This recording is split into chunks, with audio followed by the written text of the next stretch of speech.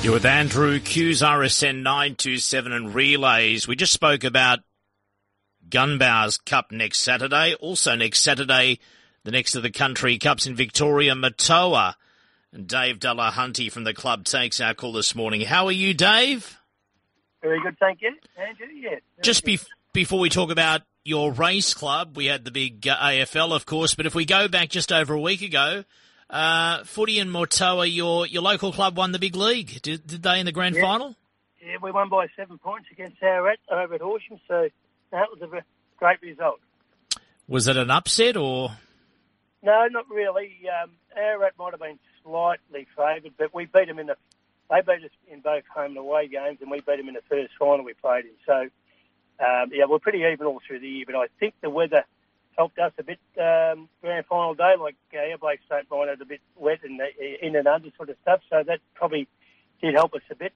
And, right. We got a couple of showers at the right time of the game when Ararat had to win, so we did have a bit of luck that way. Is that the league? We used to do a footy show with Paul Daffy, given we broadcast across the state, and a few years ago we remember chatting about the very first time that Horsham didn't win a grand final. I'm not sure if it's a record, but they were the juggernaut, the benchmark by a mile.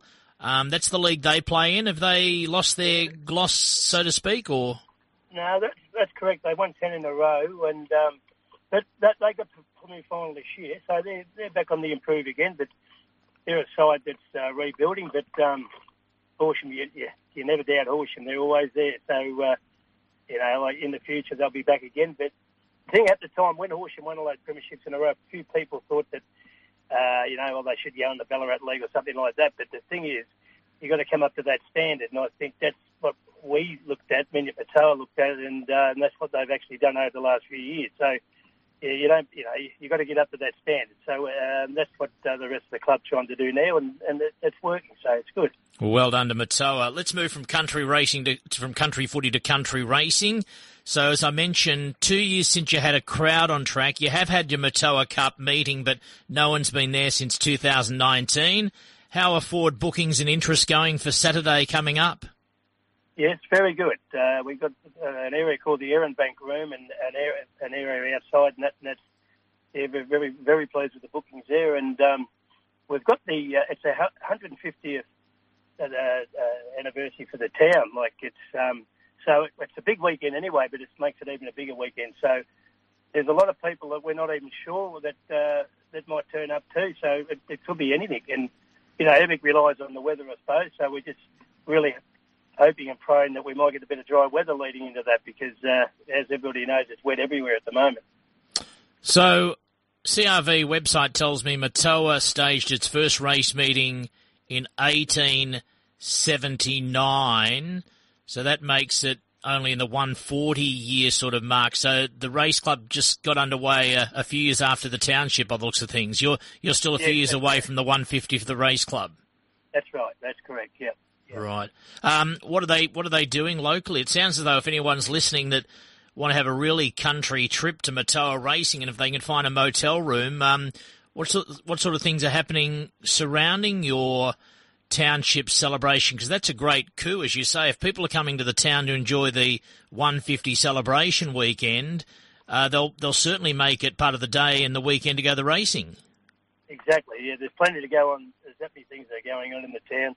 Things down at the lake and like Friday night and then it's Sunday afternoon. I think there's definitely like the stick shed's always there and there's something happening up there I think, and at the hall. I mean it would suit anybody if they're not interested in racing or anything like that. Well, there's plenty of other things there to do too. So just come for a trip and just wander into the races anyway while you're there. Fantastic. Chatting to Dave Delahunty, we move ahead to next Saturday, the 1st of October, where the twice-a-year race club, first time, though, with crowds for their cup in 2 years, Matoa. You did have crowds, of course. I spoke to the other David from your committee, the meeting in July, the Mama Cup. How did that go? Yeah, very, very good. It was a Sunday, and we got a good crowd. We were really pleased with the crowd. That time of year, in the middle of football season, and we were very, very pleased with it. So, that was a winner. So that'll be date that we should improve on every year with the crowd and that too. People didn't bring yabbies this time. It was amazing talking about the history of that race club meeting going back many, many years, where people would bring yabbies to the racetrack and they'd all eat them and share them as part of the race day experience. I was amazed at that historic thing that was a really big part of Mama Cup over the years. Yeah, it was. Yeah, yabbies were the big thing at the time, and went for a long time until the thing started to dry up a bit with all the big lakes and that, and it's a bit a lot harder to get them now. But that was a real thing. That was, yeah.